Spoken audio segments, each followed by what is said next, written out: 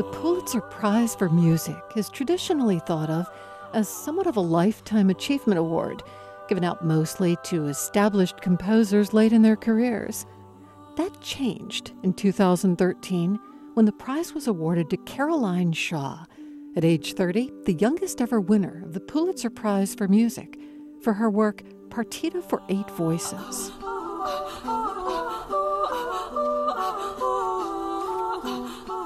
I'm Sarah McConnell, and today on With Good Reason, we speak with Pulitzer Prize-winning musician and composer Caroline Shaw.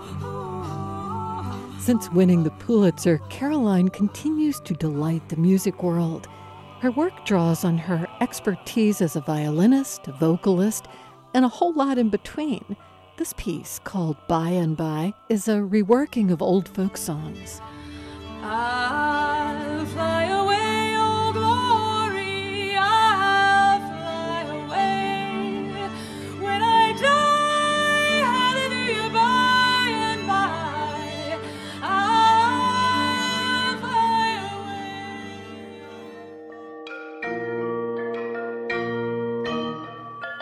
away. And this one, called Taxidermy, was written to be played on flower pots.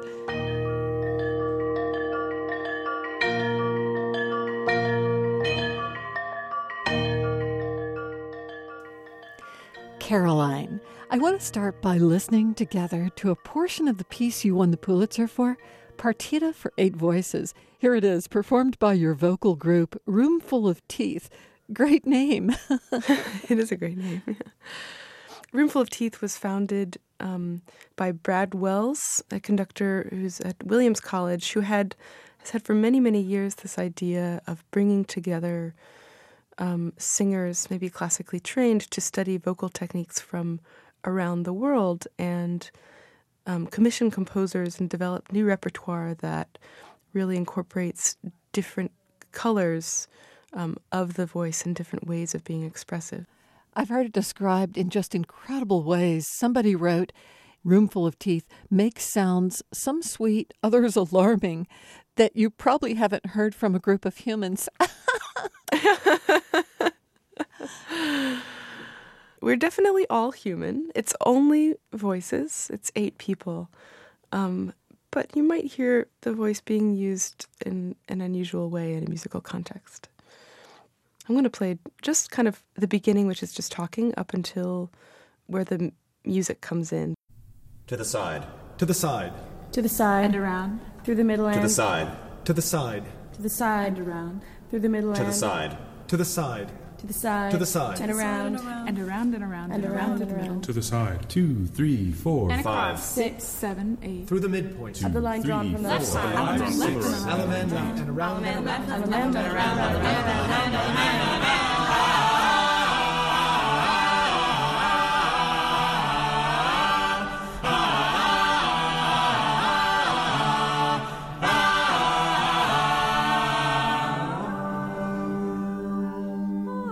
A square divided horizontally and vertically into 40 points. One gray, The wall one is yellow, bordered and one divided black. into... So right there, right off the top, you heard wall drawing directions from the conceptual artist Sol LeWitt.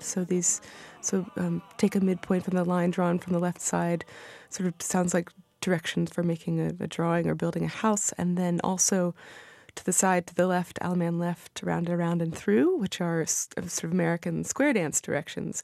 And there's an interesting parallel where you're using text and words to create something that is just otherworldly, and the words fail, and that's where the music comes in.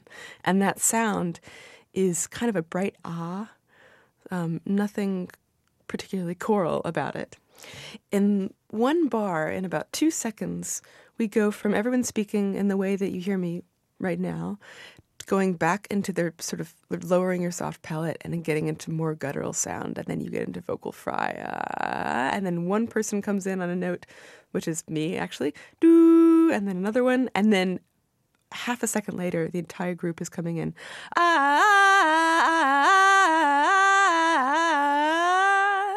So this just ecstatic kind of essential basic melody. It's also this willingness not to have to so-called be beautiful as you're singing, but to let your voice just sort of open and pour out all its humanness, and yet do it Yeah. expertly. Yeah, very. It's if you could, it's the way you're just yelling across to someone you haven't seen in 10 years. It's like so you saw them on the street. Oh my gosh! Oh my god! It's so great to see you. That kind of ecstasy in music is that's the kind of sound that I was going for. Boy, you did it. Tell me some other parts as we're listening along now. Sure.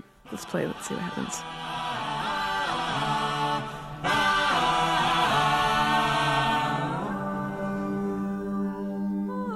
A square divided horizontally and vertically into the 4 diamond equal parts. element One left. gray, The wall one is yellow, boarded and one divided red. into 4 Red equal parts. through.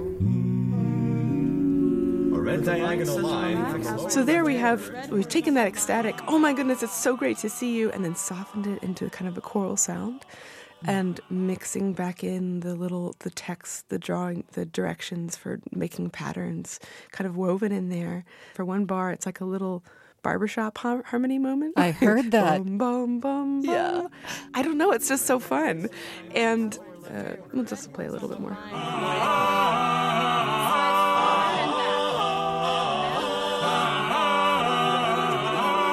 Center, 12 lines from the midpoint of each of the sides.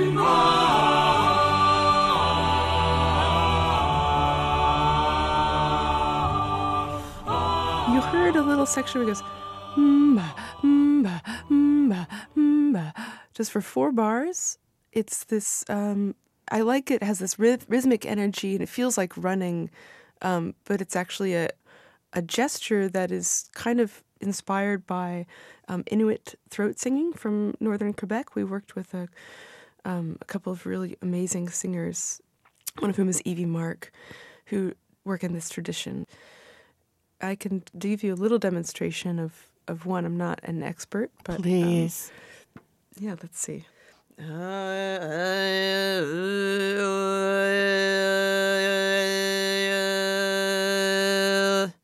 God. This is a kind called hume, and my hume technique is a little louder. Some people have a more refined, quieter quality, but this one's pretty bright.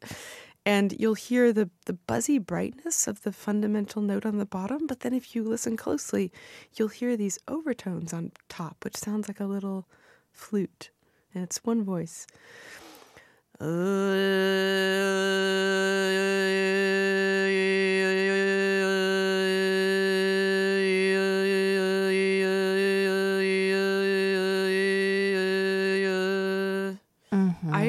That's one kind of throat singing. And then the one I was referring to earlier, though, is Inuit throat singing. So it uses the throat in a different way. I'll give you an example of that.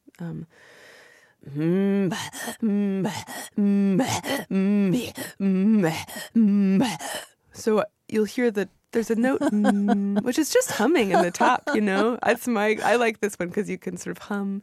But then on the bottom, you can create these like whole worlds down below. Can you give me an example of that sound? I mean, it's so great to hear the breathy parts. You would think that's not allowed in vocal singing. We're always hiding our breaths or trying to treat our breaths in very special ways, and yet we're just letting it hang out there. Right. The breath I think it's one of the most expressive sounds that we have. You can hear when you're speaking to someone if I'm so sorry. We use our breath in these really important, nuanced ways. This is the beginning of the third movement called Courant, where we're using this pattern and passing it back and forth among the 4 female singers.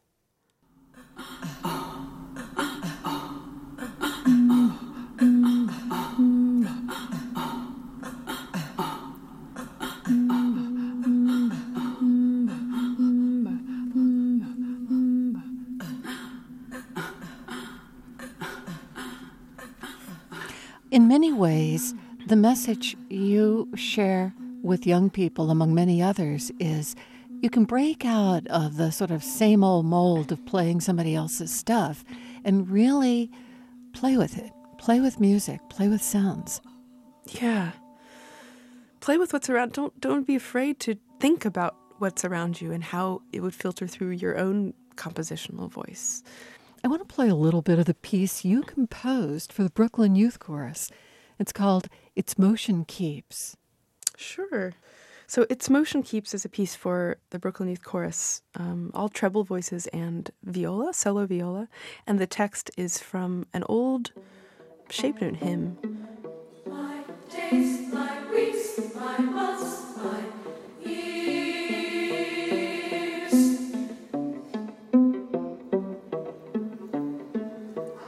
My days, my weeks, my months, my years, my years, my years.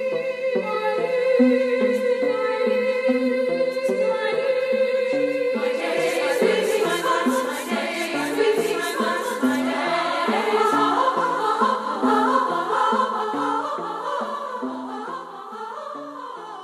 It's so amazing that you have come to do so beautifully composition and pieces with vocal groups when really for the first couple of decades of your life, it was all violin.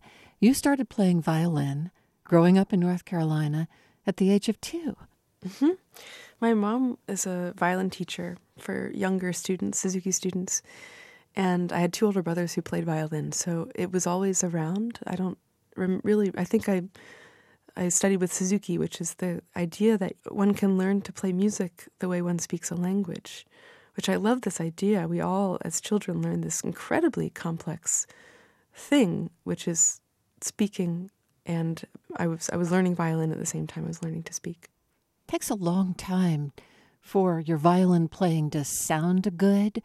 Were you happy during those young years, playing and practicing? No, there's no sweet story about how I loved practicing. I did not. I was like most kids. I did it because I had to, but eventually, as I got older, once I had more facility and was able to play music with friends, that was when I really started to fall in love with music.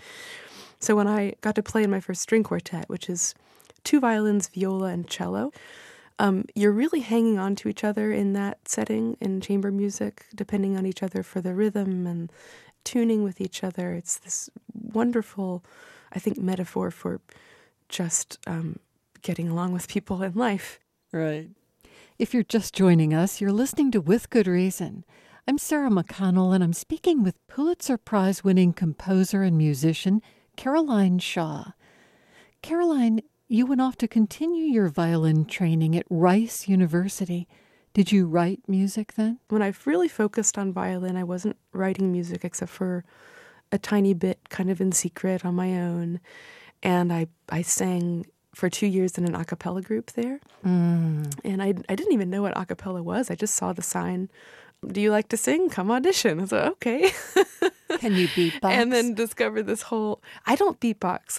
Actually I did. I definitely did a little. Let's hear a little It was bit. like tick-a-ch, tick-a-ch, tick-a-ch, tick-a-ch, tick-a-ch, for Madonna's Like a Prayer. Yeah. Was it at Rice where you received the wonderful scholarship called a Watson? It was. I think that was also a surprise to people in the departments that I didn't know you wrote music. And the Watson Fellowship was, you can propose any idea of how to spend a year outside of your home country doing a project. And it means spending a lot of time by yourself.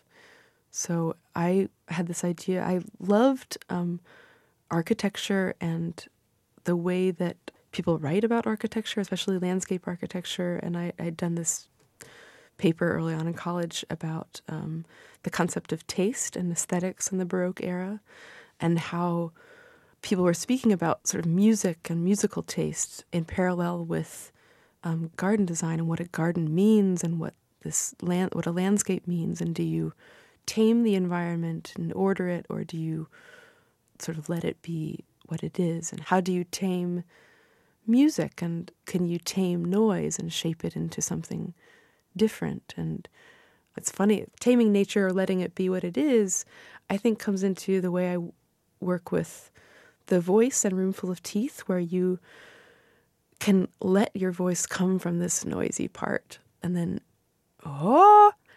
going from there into melody and into harmony. And there's something incredibly organic about that reminds me of nature and the way things grow and the way things come out of the earth, and then take this slender and billowing form. Did you have any other musical influences that sort of came out of this year of wandering? Well, oddly, during that year of wandering, I met a great musician in Brussels, and she played for me the famous album Mystery of the Bulgarian Voices, and I'll play a little bit for you right now.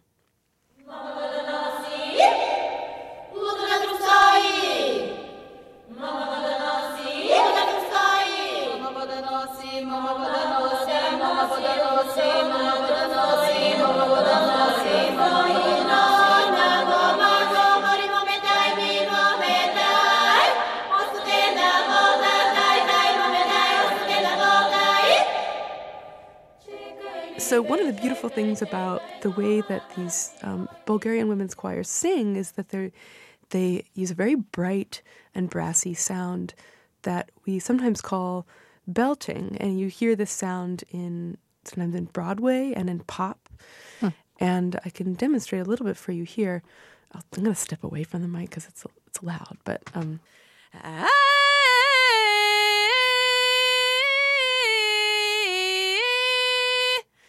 so I'm using the air in a particularly concentrated way up in the top of my voice. The opposite of that would be, or just a different version in the same range, is your head voice, which is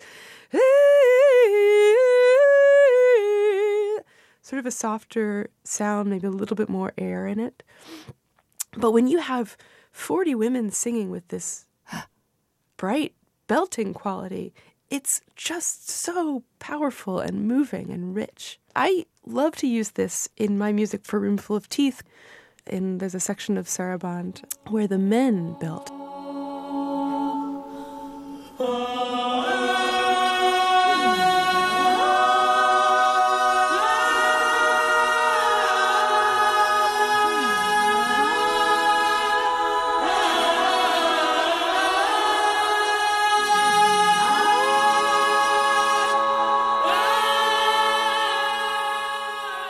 So there we have the guys singing actually up in the same range that I just was. That's just kind of a women's pop range, and they're right up there with it, and it's this incredibly powerful sound. And isn't it amazing how life is? You on your 1-year wandering journey, bumping into people, forming relationships, experiencing Bulgarian music, bringing it back later and incorporating it into a Pulitzer Prize-winning piece. You know, that's so great.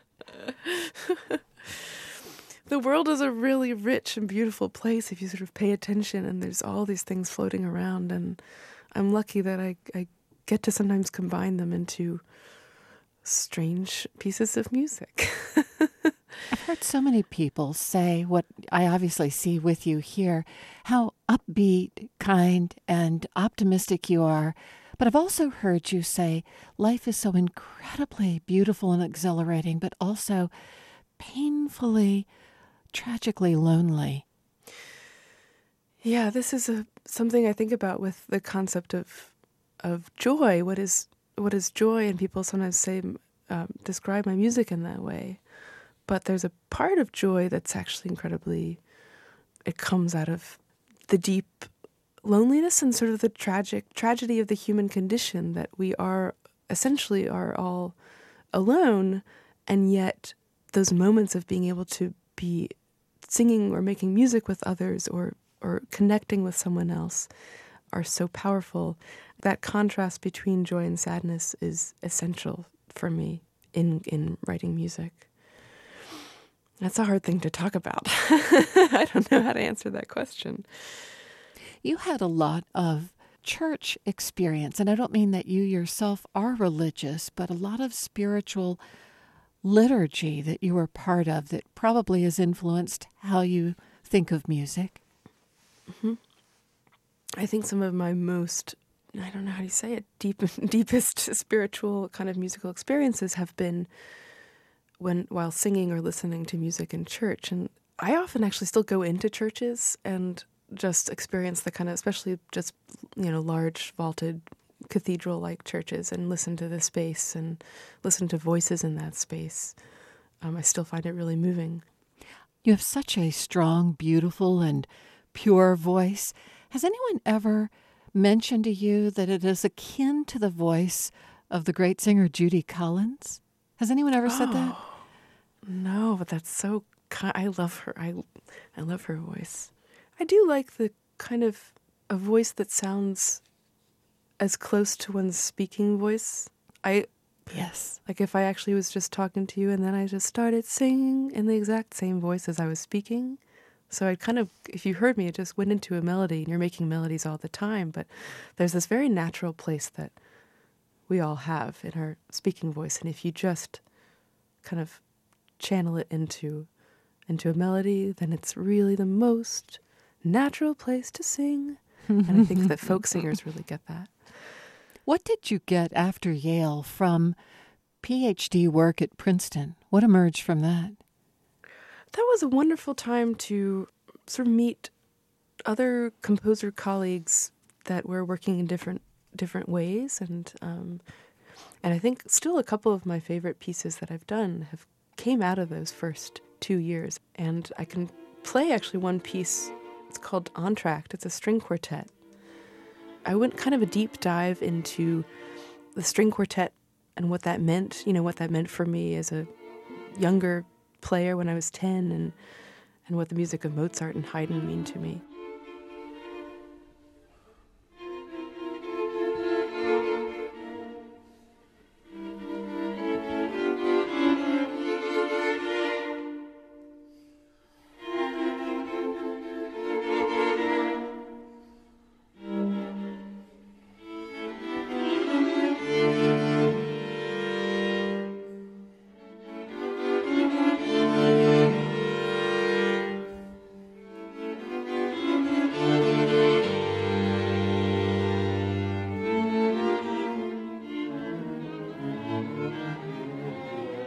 Oh, that wonderful thing that we hear later you do with voices, bringing together in a slightly dissonant, unified tone, and then springing off into little rifts all on their own. Beautiful.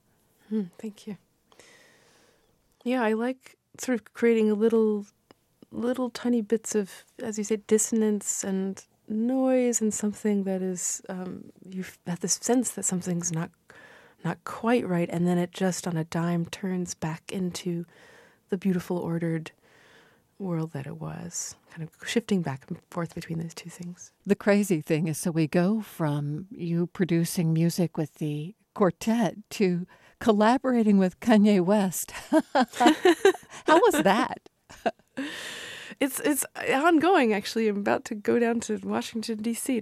to do something with him again. It's such an interesting process. It feels a little bit like another Watson Fellowship in a way that I'm venturing into this other world of creativity and music making, but something that's very foreign to what I know in the classical world.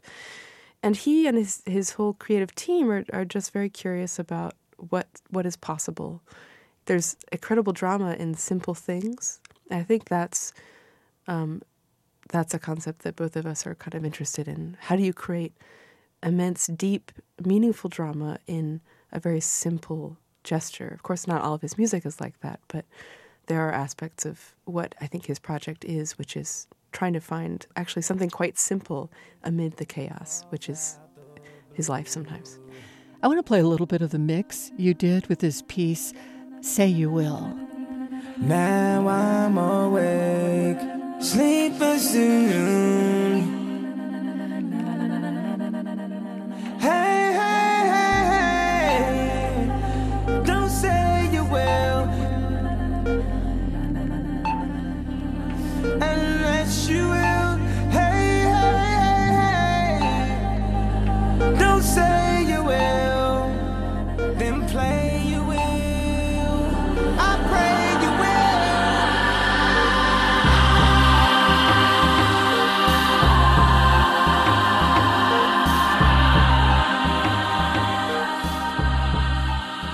I can't get over the combination of you and Kanye West. I mean, how wonderful music is when creative souls get together from such disparate universes, right? And also the challenge of trying to meet someone coming from different languages almost, different different places and trying to find that intersection and moving that point of intersection around and seeing where that goes. Isn't it amazing what the Pulitzer experience has done for you? There have been so many experiences, but this has allowed many marvelous collaborations to happen. It really has, and I'm incredibly lucky, and I want to make sure that I keep doing things that live up to the expectations, which now are high. That's the biggest change, is that before there were no expectations for what I did, and now there are some, and it really affects how someone sort of views my work or hears my music. But what I can do is just to keep working and being honest and being sincere and trying to always dig deeper and not being satisfied with anything less than that. Just keep playing and being yourself. That's the joy of it, and it doesn't change with this. Yeah. Though I did see a spread on you in Vogue Italia. Where they called you Pulitzer Girl. I know. I was like... You've been objectified by the clothing industry. I know, right. Although they dressed me up in a suit, so I kind of liked that. It was like, okay. It was great. Well, Caroline Shaw, this has been fantastic. Thank you for sharing your insights and music with me on With Good Reason. Oh, thank you so much for having me, and I really thank you for doing what you do and for sharing these wonderful stories.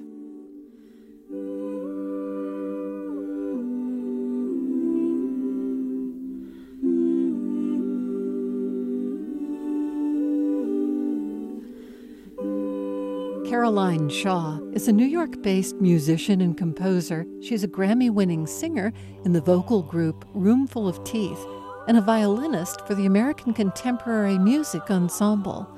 Her composition, Partita for 8 Voices, won the 2013 Pulitzer Prize for Music. This is With Good Reason. We'll be right back.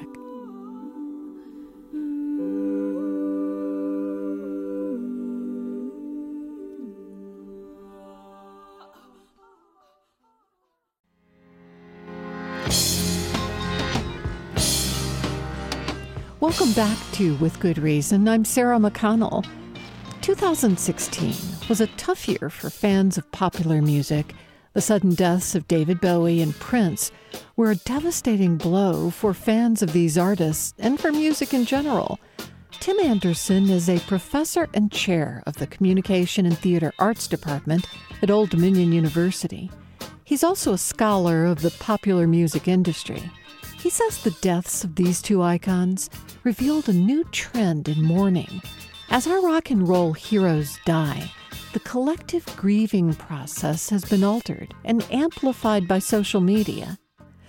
Tim, fans are always crushed when they lose a favorite musician, but you have noticed the way we grieve is changing, that our collective grieving process has been altered and maybe amplified by social media? Yeah, I mean, just remember that music's always something social, right? It's always a social event. If you listen to a musician, you're listening to another human being play. So there's something social there, and it fits perfectly within a new social media environment. So when David Bowie dies, instant memorialization online, instant. And they can share from YouTube. They can share from their own memories. They can take photos of clips from old magazines if they kept them and put them online. And so we have this rapid response team of everyday fans in a way that you couldn't do 20, 30 years ago. How did it happen 20 or 30 years ago?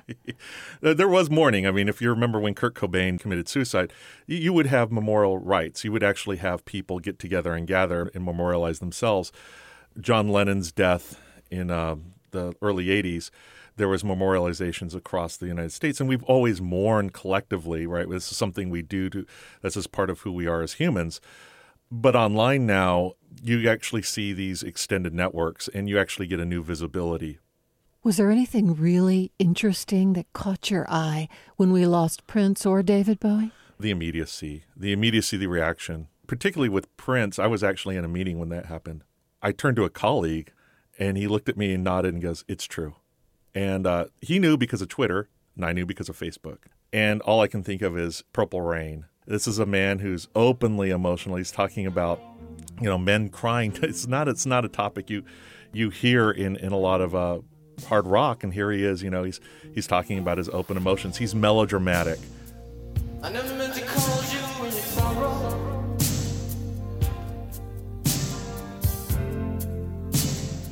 I never meant to call you when you pain.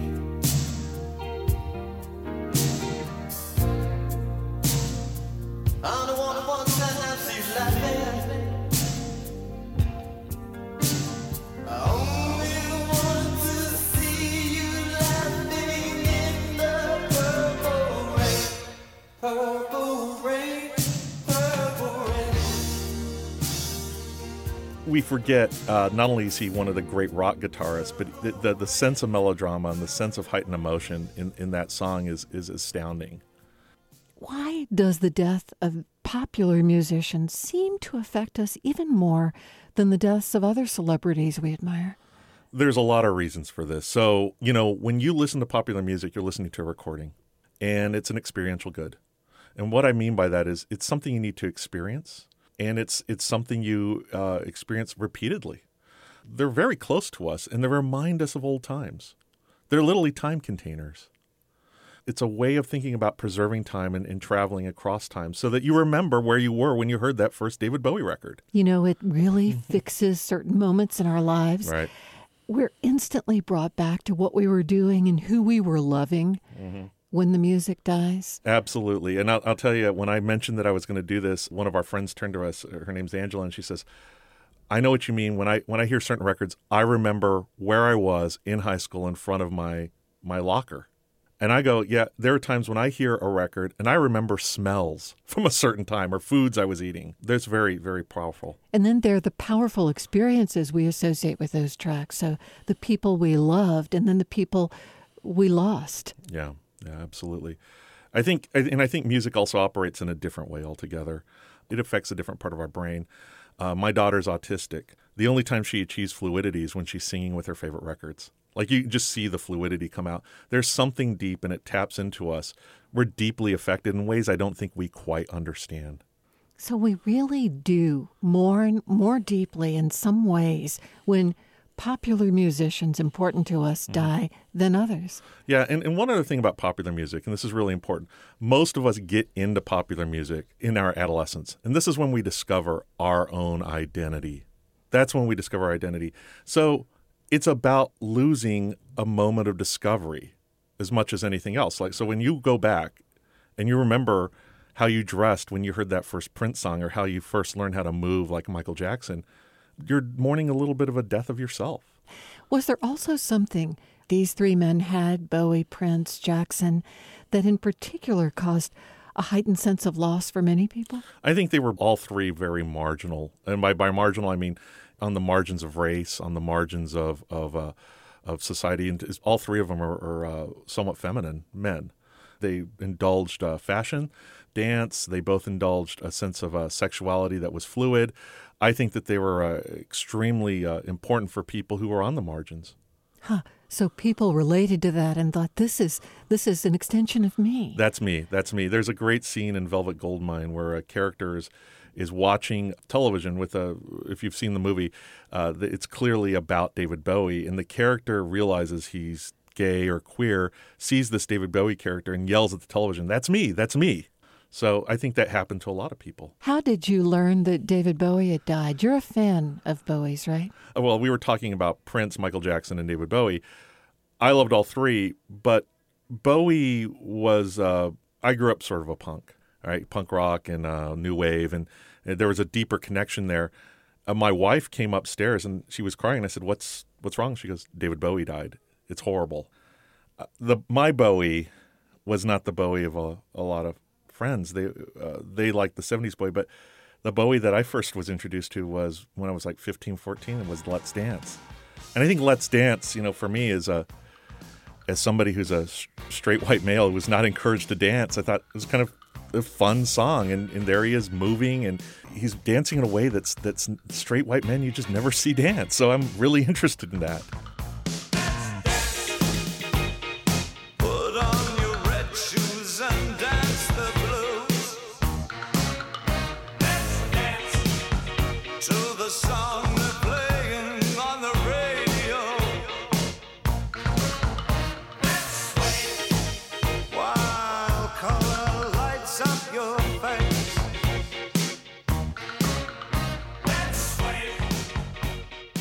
I love that song. I love, I love the playfulness of it. I love the fact that it was essentially, a dance, a disco record. I mean, it really is. It's not disco in the sense of style, but it's a danceable record. Are there other artists alive today that you think will have this power over us? This is a tough one, and I think that there are, but one of the things about Bowie, Michael Jackson, and Prince is that they came during a time of mass media. And what I mean by that is everybody had to experience music in through a mass way, through the radio, through the television, that was very limited in terms of dials and channels.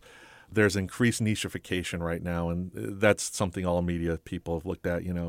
I can be in the room and we'll have the television on, but we'll all be looking at 15 different screens and have our headphones on and listening to different things. And I'm not so certain that we will have that same kind of mass mourning, but there'll definitely be memorializations because music means something to people, whether it's mass or micro or niche. So it's interesting. You're saying two different things. One thing is the social media is binding us together so we can grieve as one and grieve instantly and create memorials. And it's also dividing us. Well, I mean, all three of those musicians who died all came through a period of mass media. They're all essentially 20th century figures. We've yet to see our first 21st century media phenomenon die that I can think of off the top of my head. When that happens, it'll be interesting to see how that changes because like a YouTube phenomenon. We do have musicians like Adele. We do have musicians like Taylor Swift. Don't get me wrong. But that phenomenon's not the same in the sense of even scale. It's just not.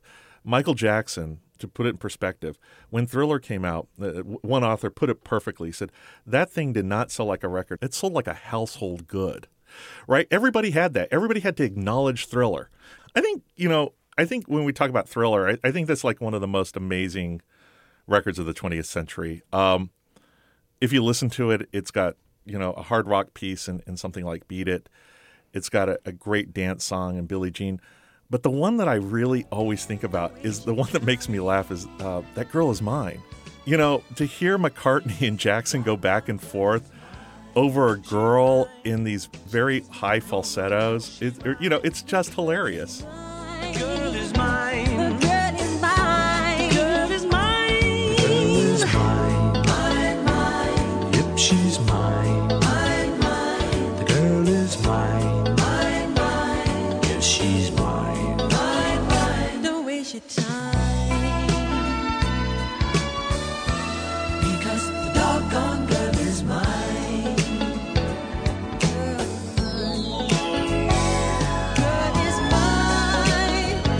Michael, we're not going to fight about this, okay? Paul, I think I told you. I'm a lover, not a fighter. I've heard it all before, Michael. She told me that I'm her forever lover, don't you remember? I mean, that to me is a funny song. It's not one that anyone remembers, but I get a kick out of it. I just do, and I love the sort of lighter songs in that record that often people forget. You've studied what makes certain music popular. Is there a kind of formula for it? No, I mean, there's no formula for what. If there was a formula, I'd have it and I'd be making lots of money. But I have to admit, there have been certain songs that I've listened to that I knew from nothing and instantly thought, yes. Yeah, no, I think we've all had that where like a song comes on the radio and you go immediately, oh, that's going to be a hit. That's just massive. And I don't know what that is. And the thing is, if that was the case, every artist would do that over and over again. So we are hearing a new song curated for us and offered through the radio. They're mostly hearing new songs through what? Well, I mean, YouTube is the biggest. I mean, it's the largest streamer in the world. When I talk to my students, they will admit that they listen to some radio. They listen to Spotify. They listen to Pandora. They have their Apple Music. The issue is there a grand unifying narrative, right? Is there something that brings them together like a radio station, a television station, an American Bandstand? Maybe not. But sharing on Facebook may be their grand narrative of how they're experiencing the world through their friends. The great thing about Spotify, the great thing about something like Pandora and Apple Music is it's made the catalog available to us. And the bad thing is that it's made everything available to us. So, it's an economy of scarcity, right, versus there's no scarcity anymore. It's just different. It really is a different experience. I don't get upset about it. I just don't. Well, Tim Anderson, thank you for talking with me today on With Good Reason. Oh, thank you. It's a real pleasure.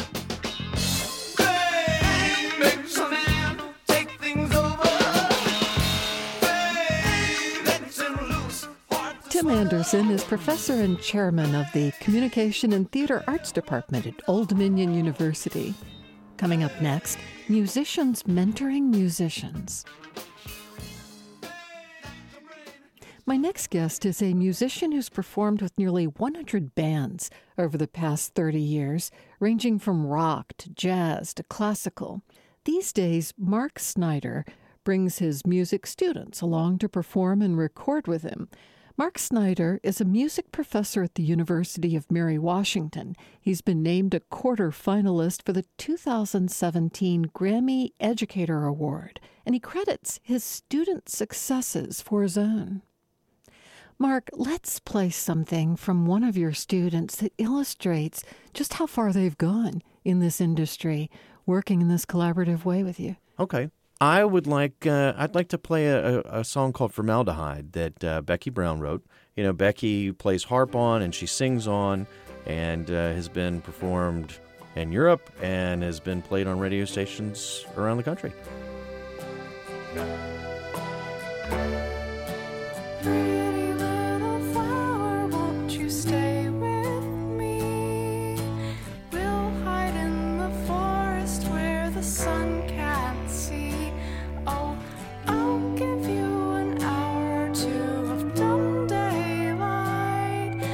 Someday you'll agree the sky looks better at night.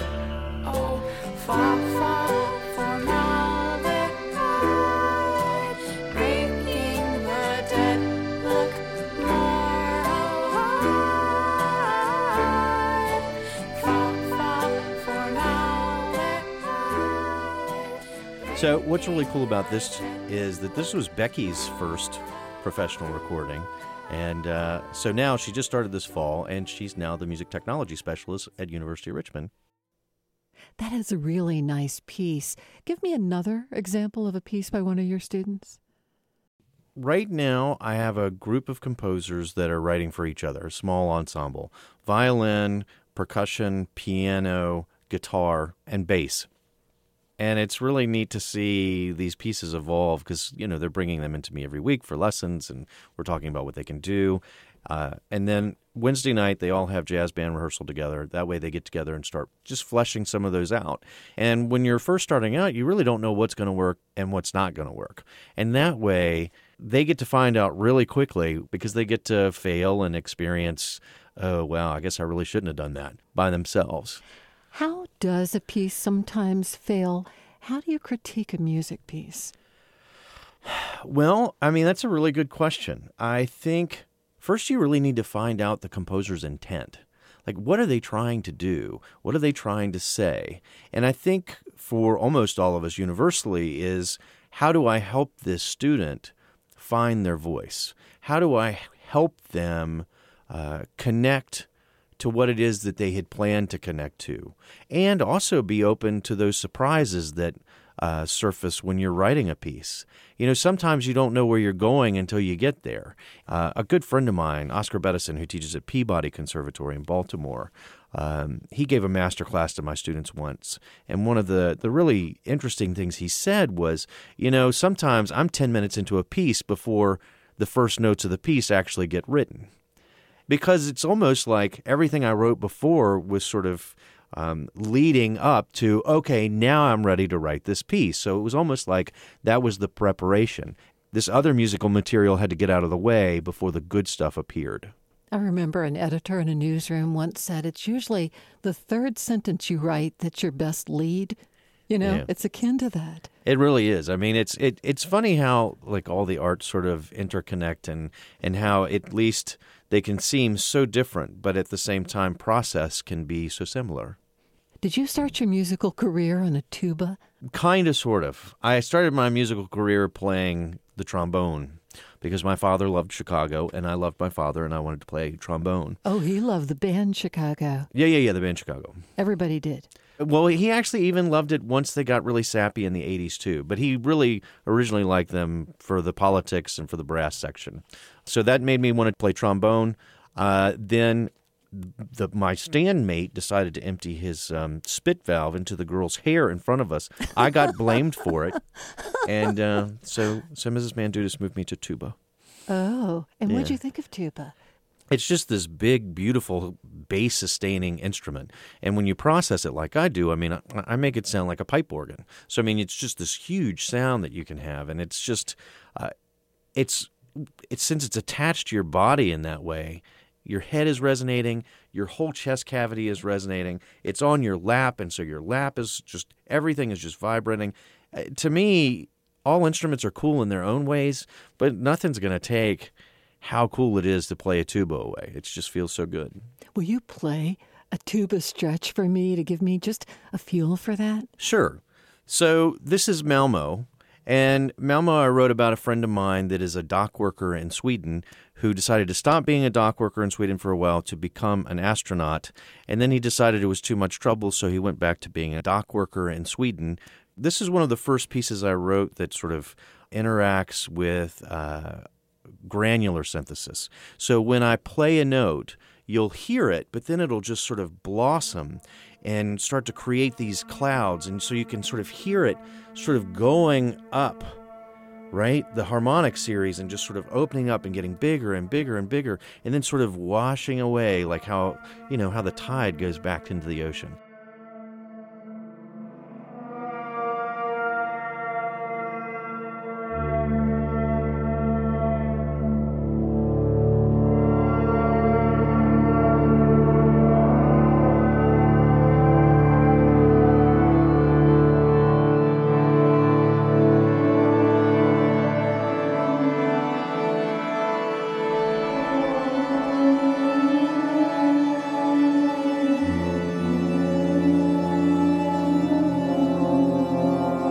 Good, right? Yeah, I love it. It's so interesting. After high school, you really weren't expecting to go directly to college? No, I was not expecting to go there at all. Were you going to take a gap year?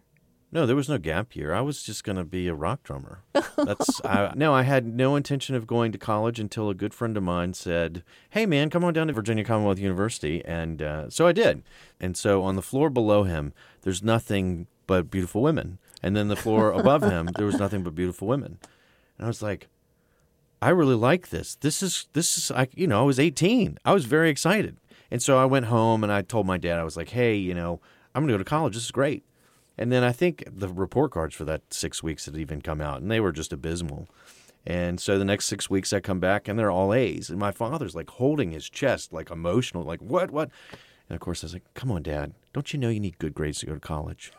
He was livid that I would just say that to him. He's just like, all these parent-teacher conferences, I'm going to kill you. Why would you do this to me? And so that's what made, I auditioned, I got a scholarship, I got in, and... And then your first job out of college, you were hired by Elvis's bass player. Can that be? Yeah. Norbert Putnam. He was Elvis's bass player during the RCA years. Norbert brought me down to my first tenure-track job as a professor at Delta State University in Cleveland, Mississippi, and he was able to get a lot of money raised, the majority of it from Fred Carl of Viking Range, and turned the university's gymnasium into 3 really impressive recording studios. We just have enough time to go out on a piece of yours, Los Wembler. Los Wemblers is a Peruvian chicha band. They were probably one of the biggest bands in that area in the late 60s, early 70s. And I have a good friend that owns Barbess Records in Brooklyn who brought them here. They performed at the Smithsonian Folklife Festival in D.C., and then he brought them to Mary Washington, where my students and I recorded their record. This is the first record they made in, I don't know, maybe 20 years, 30 years. And it was an amazing experience. They didn't speak English. We didn't speak Spanish. And it was magical. I think it may be one of my favorite records I've made just because it incorporates, friends from New York, students, myself, and... the power of music to, I know it sounds sort of cliche, but the power of music to sort of overcome even language differences.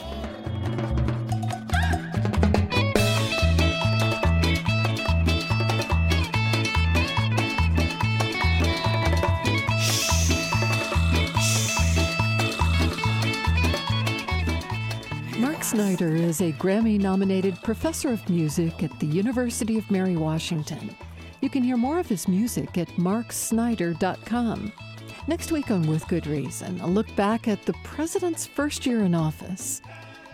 This program has been made possible in part by a major grant from the 2016 Pulitzer Prize Centennial Campfires Initiative.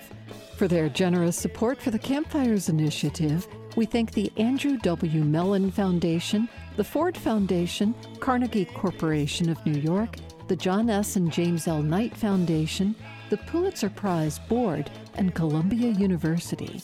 Major support for With Good Reason is provided by the law firm of McGuire Woods. Support also comes from the University of Virginia Health System, using advanced cardiac imaging to better diagnose conditions before they become serious health issues. UVAhealth.com. With Good Reason is produced in Charlottesville by the Virginia Foundation for the Humanities. Allison Quantz is our senior producer. Elliot Majerzik is our producer. John Last and Kelly Libby are our associate producers. Jeannie Palin handles listener services, and our intern is Georgiana Reed. For the podcast, go to withgoodreasonradio.org. I'm Sarah McConnell. Thank you for listening and have a wonderful new year.